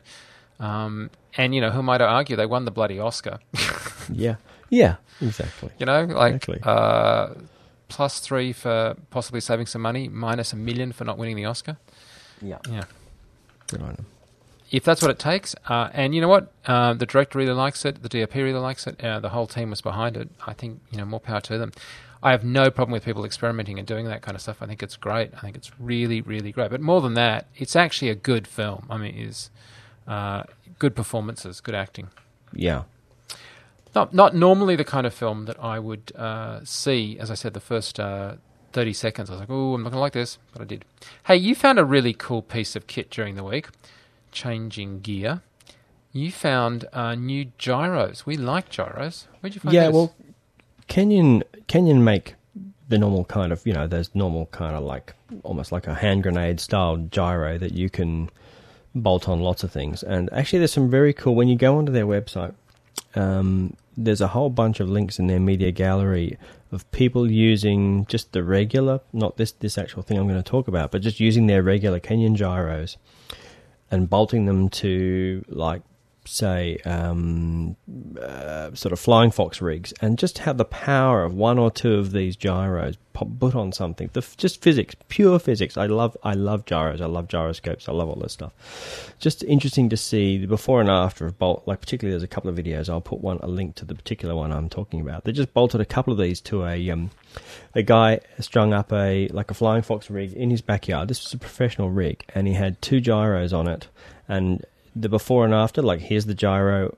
off and then put it on, and like the chalk and cheese. This is not some sort of servo stabilized thing. This is just physically spinning, just mass, small amounts of reasonably heavy metal spinning at speed, and what it was able to do to just bolt down just stabilize this entire framework of this flying fox rig. And it was made an incredible difference to the stability in high wind of this rig. So what this is their new version. It's called the X series. Now, normally if you're going to, say, put on, say, like a Continental camera mount, Continental chopper rig, you'll have one or two of these things, and generally put them on different axes. They'll stabilize in one particular axis. And sometimes if you're trying to handhold the thing, they're reasonably bulky, they're quite heavy, and they're quite noisy, and every single one needs to be powered separately. You might bolt one to a stills camera, and it'll sort of stabilize you in one particular axis. Now, I'm partly just for a change, kind of speaking out my ass, because physics and gyros and gyroscopic precession and all the other parts of physics are not exactly my forte. But I've used enough of them to kind of understand what they vaguely do. But to do what they've done is combined two axes in one pod, one easy to power and quite small and quite compact housing. Managed to do two axes horizontally into the one kind of housing, I suppose. So it's actually, I guess they kind of work against each other. Ordinarily, if you've got one particular axis running and you pan one direction, it'll spin off. It'll throw you off in a completely different direction. But if you have two working together and they're kind of horizontally kind of opposed, they kind of work together to really give you stability in a lot of directions.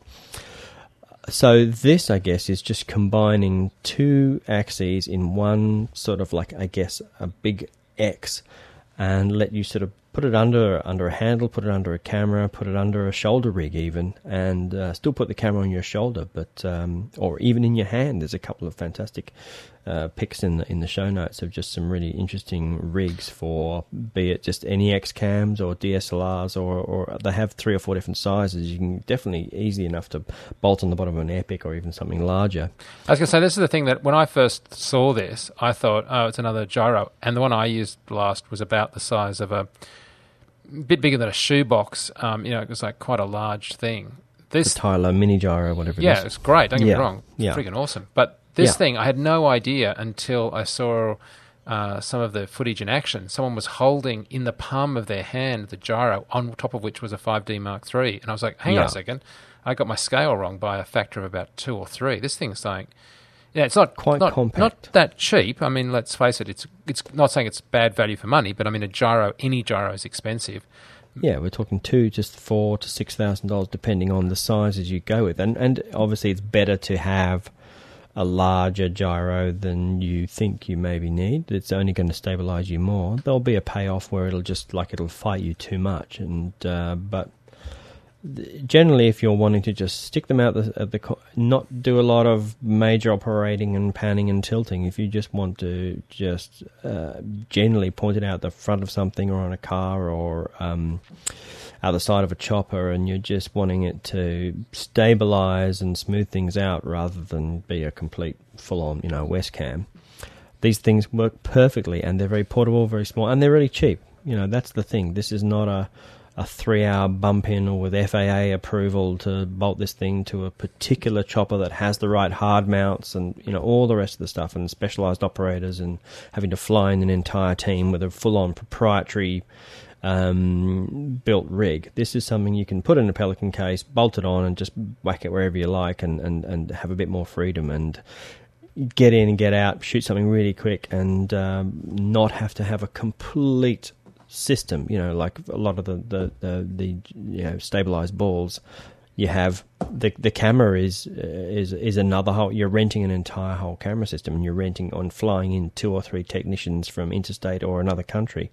So this is, there's horses for courses, but this is definitely great for a lot of stuff.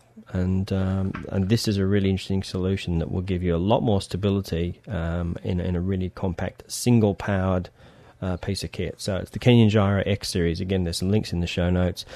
Click through, as you say, some of their videos of what they've done before and after. And you really get the idea of the power of. It's really kind of opened my eyes to these things. I've used them in the past, and as I say, it's kind of quirky as to where you mount them and how they angle, and where do you put one pointing up and where do you point one pointing left and right, and this is really just sort of taken a lot of the guesswork out of it, and that's very cool. Now I want the very tempting. Now I want the Matchbox size one for my GoPro.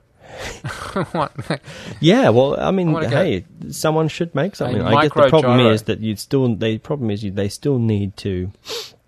I guess it's orders of magnitude. You still need to have some mass to them, and still need to have some quite high RPMs, and you still need to, have some weight to it. But I guess if you're stabilizing a much smaller camera, then you can get away with something smaller. But I'm sure there is opportunities for someone to make something really small. But I guess it's still going to have some weight to it, because that's how this shit works. So at the top of the show, I said there was a bit of kit that was coming out that was something that I saw years ago at NAB. Yes. I am referring to our friends with the micro remote control follow focus from Red Rock. Yeah, it's starting to come out, starting to ship. Not the iPhone controller that we've loved and seen and wanted and coveted. We can blame Apple for all the delays with that. But I'm kind of remiss a little bit, because when I was last in LA in October or November, I met up with Brian Valente from Red Rock, and he gave me a demo and played with a proper release version of the micro remote, the wireless, his wireless follow focus control, and I was just really impressed with it. And it's now, you can now start to purchase this stuff, and it's out there and ready to go. So I just thought it was worth plugging. And all those little accessories, like the little thumb wheel things, you really have to have a play with these things to understand how they're really good. The thumb wheel thing, and he's making his own motors now. The motor I thought was really great, very torquey, very compact, and easy to get in the right spot. I saw no slop in any of the system. The wireless transmitter, the hand unit, is beautifully done. It's got 300 feet range. You can rig it up wired or wireless. So if you do have some kind of interference, you can just go hardwired and you're okay. It does all the things like larger, more expensive units will do in terms of the auto setup, where it'll go from stop to stop on your lenses and just automatically, you can have different marked up discs for your hand controller, and it will go from stop to stop, and every time you set up that particular lens, your markup disc will line up. And you can work with lenses that don't have hard stops, and you can go in there and program each stop for each lens. You can expand the range, so you can have a lens that doesn't have much throw and give it a much larger throw. You can reverse the direction of the motor, and the little thumb wheel thing. I thought that would be a little bit quirky, but man, that is a very intuitive thing that works really well. And even just adding the thumb wheel itself is like about $150. This is really quite affordable. Just the wireless bundle, which is the transmitter and the receiver and motor and cables, is about $2,300. And the handheld bundle, which is more the motor and the thumb wheel and the brain, which you can then use for the receiver, is about $1,400, $1,500. So this is by comparison to the next best thing, the next higher up stuff. It is fractions of what the next of what comparable systems are. So, and it is beautifully made. There doesn't be any compromises in the way this stuff works. It's built like a Brit shit house, and that transmitter will works beautifully and really feels nice in the hand. You in no way feel like you're playing with a toy. So I was really impressed and worth the wait. So I felt it was definitely worth mentioning that this stuff's out there now. And it's kind of had this sort of delayed start, so it kind of felt like, is it actually out? Do we care? But I think it's definitely something that's worth having a look at. The iPhone remote part of things is still planned, is still coming. They are still working on it. A lot of the time it is. It hasn't been abandoned. It's definitely, kind of getting fucked up by the whole Apple system, but it is still coming, I guess. Well, we'll ask Brian when we see him in a month. See, if you hadn't used it, I'd be less prone to talk about it, because I definitely had filed it under, must have failed somewhere and quietly gone away. Exactly. And I'm not mentioning it because I've got a free one next to me. I don't. I really want to get one of these, but I had a chance to play with one for a couple of days, and I was really impressed, particularly with the build quality. I was just blown away. And this is not, little dicky connectors. This is all beautifully done cabling, all stress, all got sort of stress relief boots on all the cables, all full LEMO connectors. There's no kind of like cheap kind of Russian LEMO knockoffs or anything going on here. This is it's really, really well done. And it's when you're talking about remote focus, this stuff should either work or just don't even sell it. If you're gonna don't make some. This is not the kind of stuff that you should do a kind of good version. You really need to make this stuff good or just go home. So, and I think they've really done a great job here. So, yeah, no, I mean, it really makes a huge difference that you've actually used it. Because you just can't tell unless you've, does it feel clunky? Does it feel plastic? Does it feel like it's is there break? Slop in the motors? Exactly. Because the whole thing with the motors is, I think they were originally working on some motors, but in the meantime they were going to just bring out the system and then you can use your own motors. But that was kind of counterproductive because most of the motors out there, 90% of them are just, they're outstanding, but they are thousands and thousands just for a motor. So that was always going to be a bit of a barrier to entry. There's no good making one half of it really affordable if, the only way you can use it is to spend another $2,000 or $3,000. So they've spent the time, and this from people who have tried and failed, or tried and nearly gone out of business, or tried and eventually succeeded. All of the stopping point and all of the pain and the anguish has been in those motors. Getting something small, repeatable, with no slop, that has a lot of torque, is a real ball breaker. That's the tough bit. So they've battled that and come out winning. To do all this, bundle that all together for a couple of grand, that's fantastic. If you use Steadicam a lot of people just use Steadicam and don't even bother with focus. They'll just say, we'll just set and forget, or we'll go really wide. But this at least will let you sort of not have to compromise on your Steadicam shots, because you can. There's no sort of less of an excuse now to just do set and forget focus on a Steadicam. Though I would really like to have that iPhone. It would be nice, but I think. It was terrific. It was a clever thing, and it was not a gimmick. It was a clever implementation of the whole iPhone, functionality.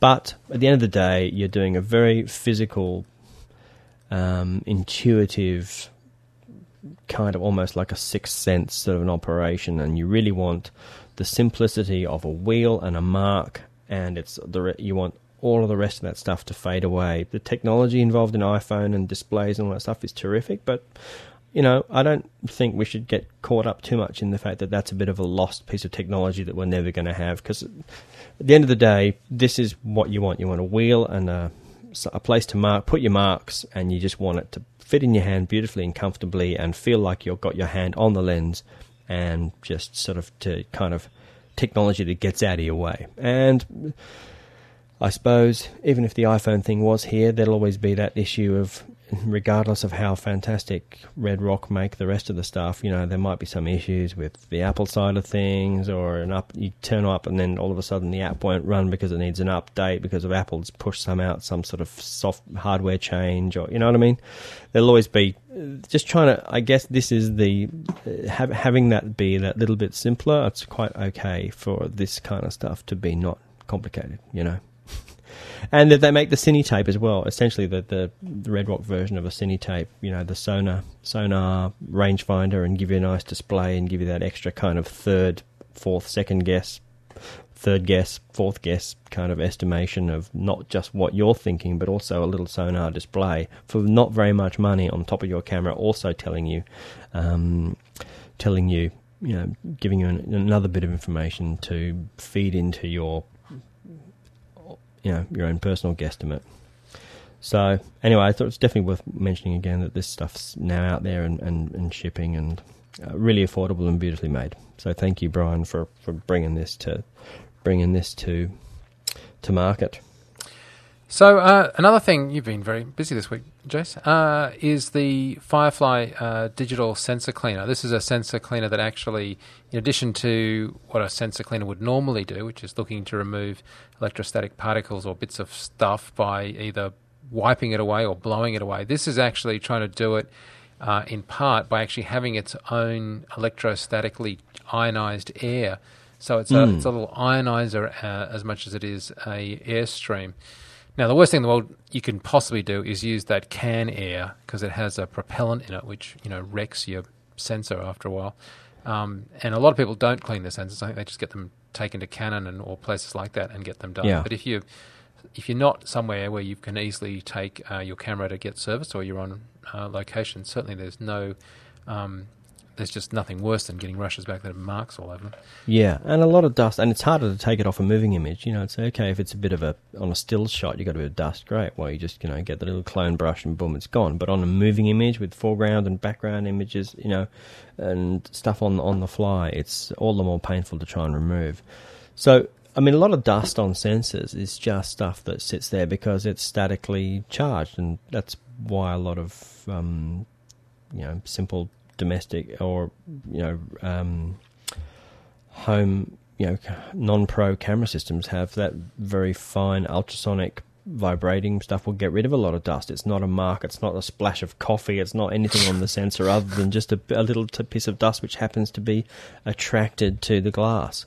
So what this is essentially a little add-on that goes on to the regular kind of those little Giotto little rocket bulbs, just a little blower bulb, and it you put a 9-volt battery in it, and you press a button, and it does about 15 seconds or so of anti-static charge to the air passing through it, and it also has a very fine microfilter, physical particulate filter as well on it. So it's only about $130, and I think it may even be. I think there's a cheaper version if you already have one of those little Giotto rocket bulb things as well, and you want to add it to your own.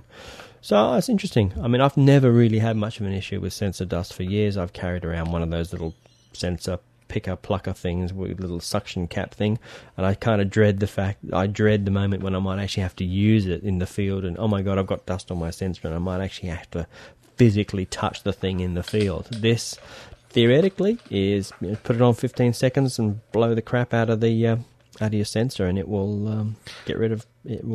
I've got a brush that I've wiped the sensor with. I also have a kit for doing a wet clean, though I've not done that, I must admit, because my Canon gets taken back to Canon for various things, and I get it cleaned there. So I've cleaned it for sort of dust when we've been on location, but not cleaned it. And I feel comfortable with that. I think this is a good idea, and definitely addresses, depending on also I think what climate you're in, as you know how much this is going to be. Yeah, it's a huge factor. But yeah, seems like a good idea.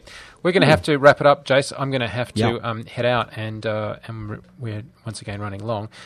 Just want to do some quick shout outs. I believe there's a couple of websites you want to just to quickly flag. Yes. Okay, the first one is Shot on What.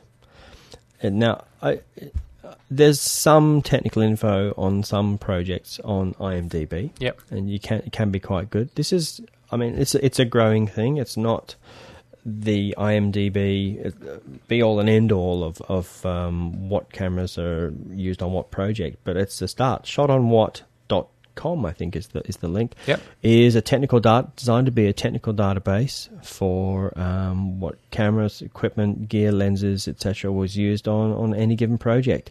Now, and they encourage you at the moment, it is a growing database, and they encourage you, if you've worked on a particular project, if you know what cameras and gears was used and involved in a particular project, they encourage you to go and update your particular projects and build to the database. But yeah, good on them for launching this website, Shot on What, and you can go and find out what gear was used for what, because I'm often wondering, what the hell, this looks really interesting, I wonder what it was shot on. Well, you can also do it the other way around. You can actually, what for example, used Mari from the Foundry. Oh, that was used on Beautiful Creatures, and it was used on, Skyfall or whatever it is. So you can look up by things other than the film. Like on IMDb, you tend to look up more on the film and then see what was used, rather than saying, okay, who's using, for example, I don't know, Cineform, or who's using, whatever it is that you want to check out.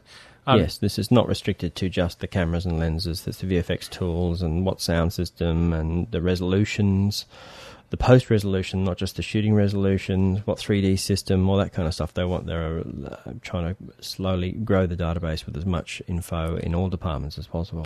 Well, IMDb sold out to Google, right? So yeah, and that's becoming more of a... I mean, the database is still excellent, but it's definitely... I use IMDb all the time. Designed to sell shit. Yeah, I do like IMDb. I don't think... I wouldn't want to dismiss it as being ad-littered. If you're on the Pro... Are you on Pro? You must be on it. No, I'm not. Oh, actually. Well, it's a huge difference between Pro, which is about to be redesigned, or about to launch the new redesign. Okay. And I'll have to have a Pro lesson from someone who's on there one day. And sort of, in fact, I think need to be enlightened. I only go to Pro. I'm totally happy to pay for it because it's so worthwhile. Not taking anything away from Shot on What, but I'm just saying, like... How much is the Pro? Look, I don't know. It's just the price of doing business, I reckon. I couldn't... I mean, we do a lot of interviews and a lot of stuff here at FX Guide, and I'm constantly referring to IMDb Pro. Okay, another one is a podcast. Ruining It for Everyone is an excellent podcast. I've just started getting to my new sort of favourite podcast, hosted by Christopher Harrington and Maggie McPhee, who we all know, who's also Tank Girl on Twitter. And it's kind of geeky. They've done a bit on Mac Pros. Where the fuck are the Mac Pros? Bravely tackled the VFX industry controversy, and a whole bunch of other. It has a bit of a film bias. There's a bit of Mac bias. There's lots of things.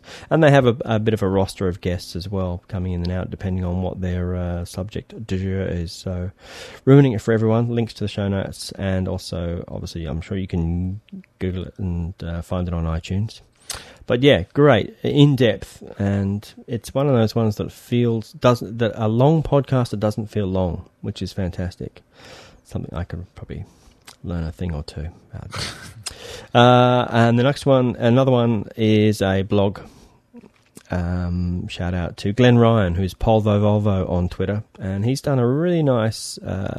He's done landscape, infrared stills landscapes for a long time, and he's now done he has Scarlett. I think he has a Scarlett X, and it has access to Epic X's, and he's done a really nice time lapse Vimeo piece called Invisible Landscapes, and which is infrared on Epic, and it's beautifully done. and it's not infrared modified epics at all. It's just unmodified bodies, just shooting with the classic, R72s, like classic infrared filtering, and doing a bit in post as well. So links in the show notes to it's glenryan.tumblr.com is his blog. So he's talking about the project, and also I guess it's one of those evolving things where it will go from just Vimeo shorts into something long form. So yeah, and he's done some great work, and Australian. Have you shot like this?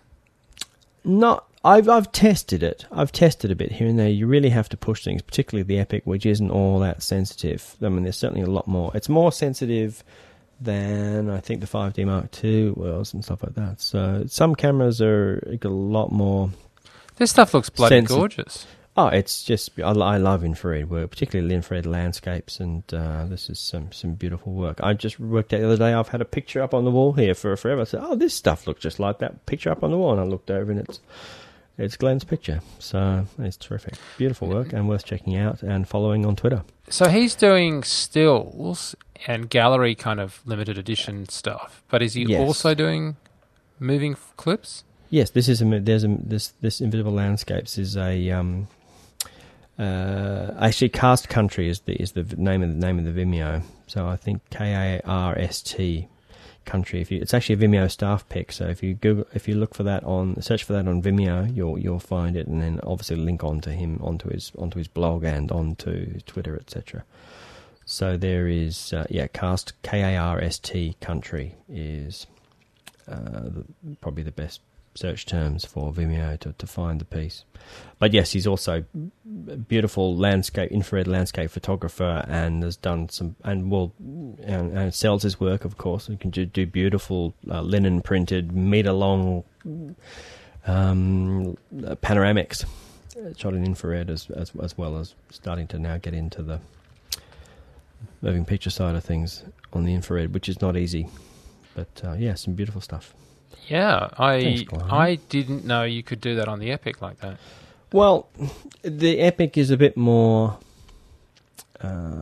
sensitive to infrared, which is good and bad, and which leads me to my last little shout out, which is for Ryan E. Walters, who is a friend to the show, and he's been mentioned here and there before with his excellent work talking about light meters.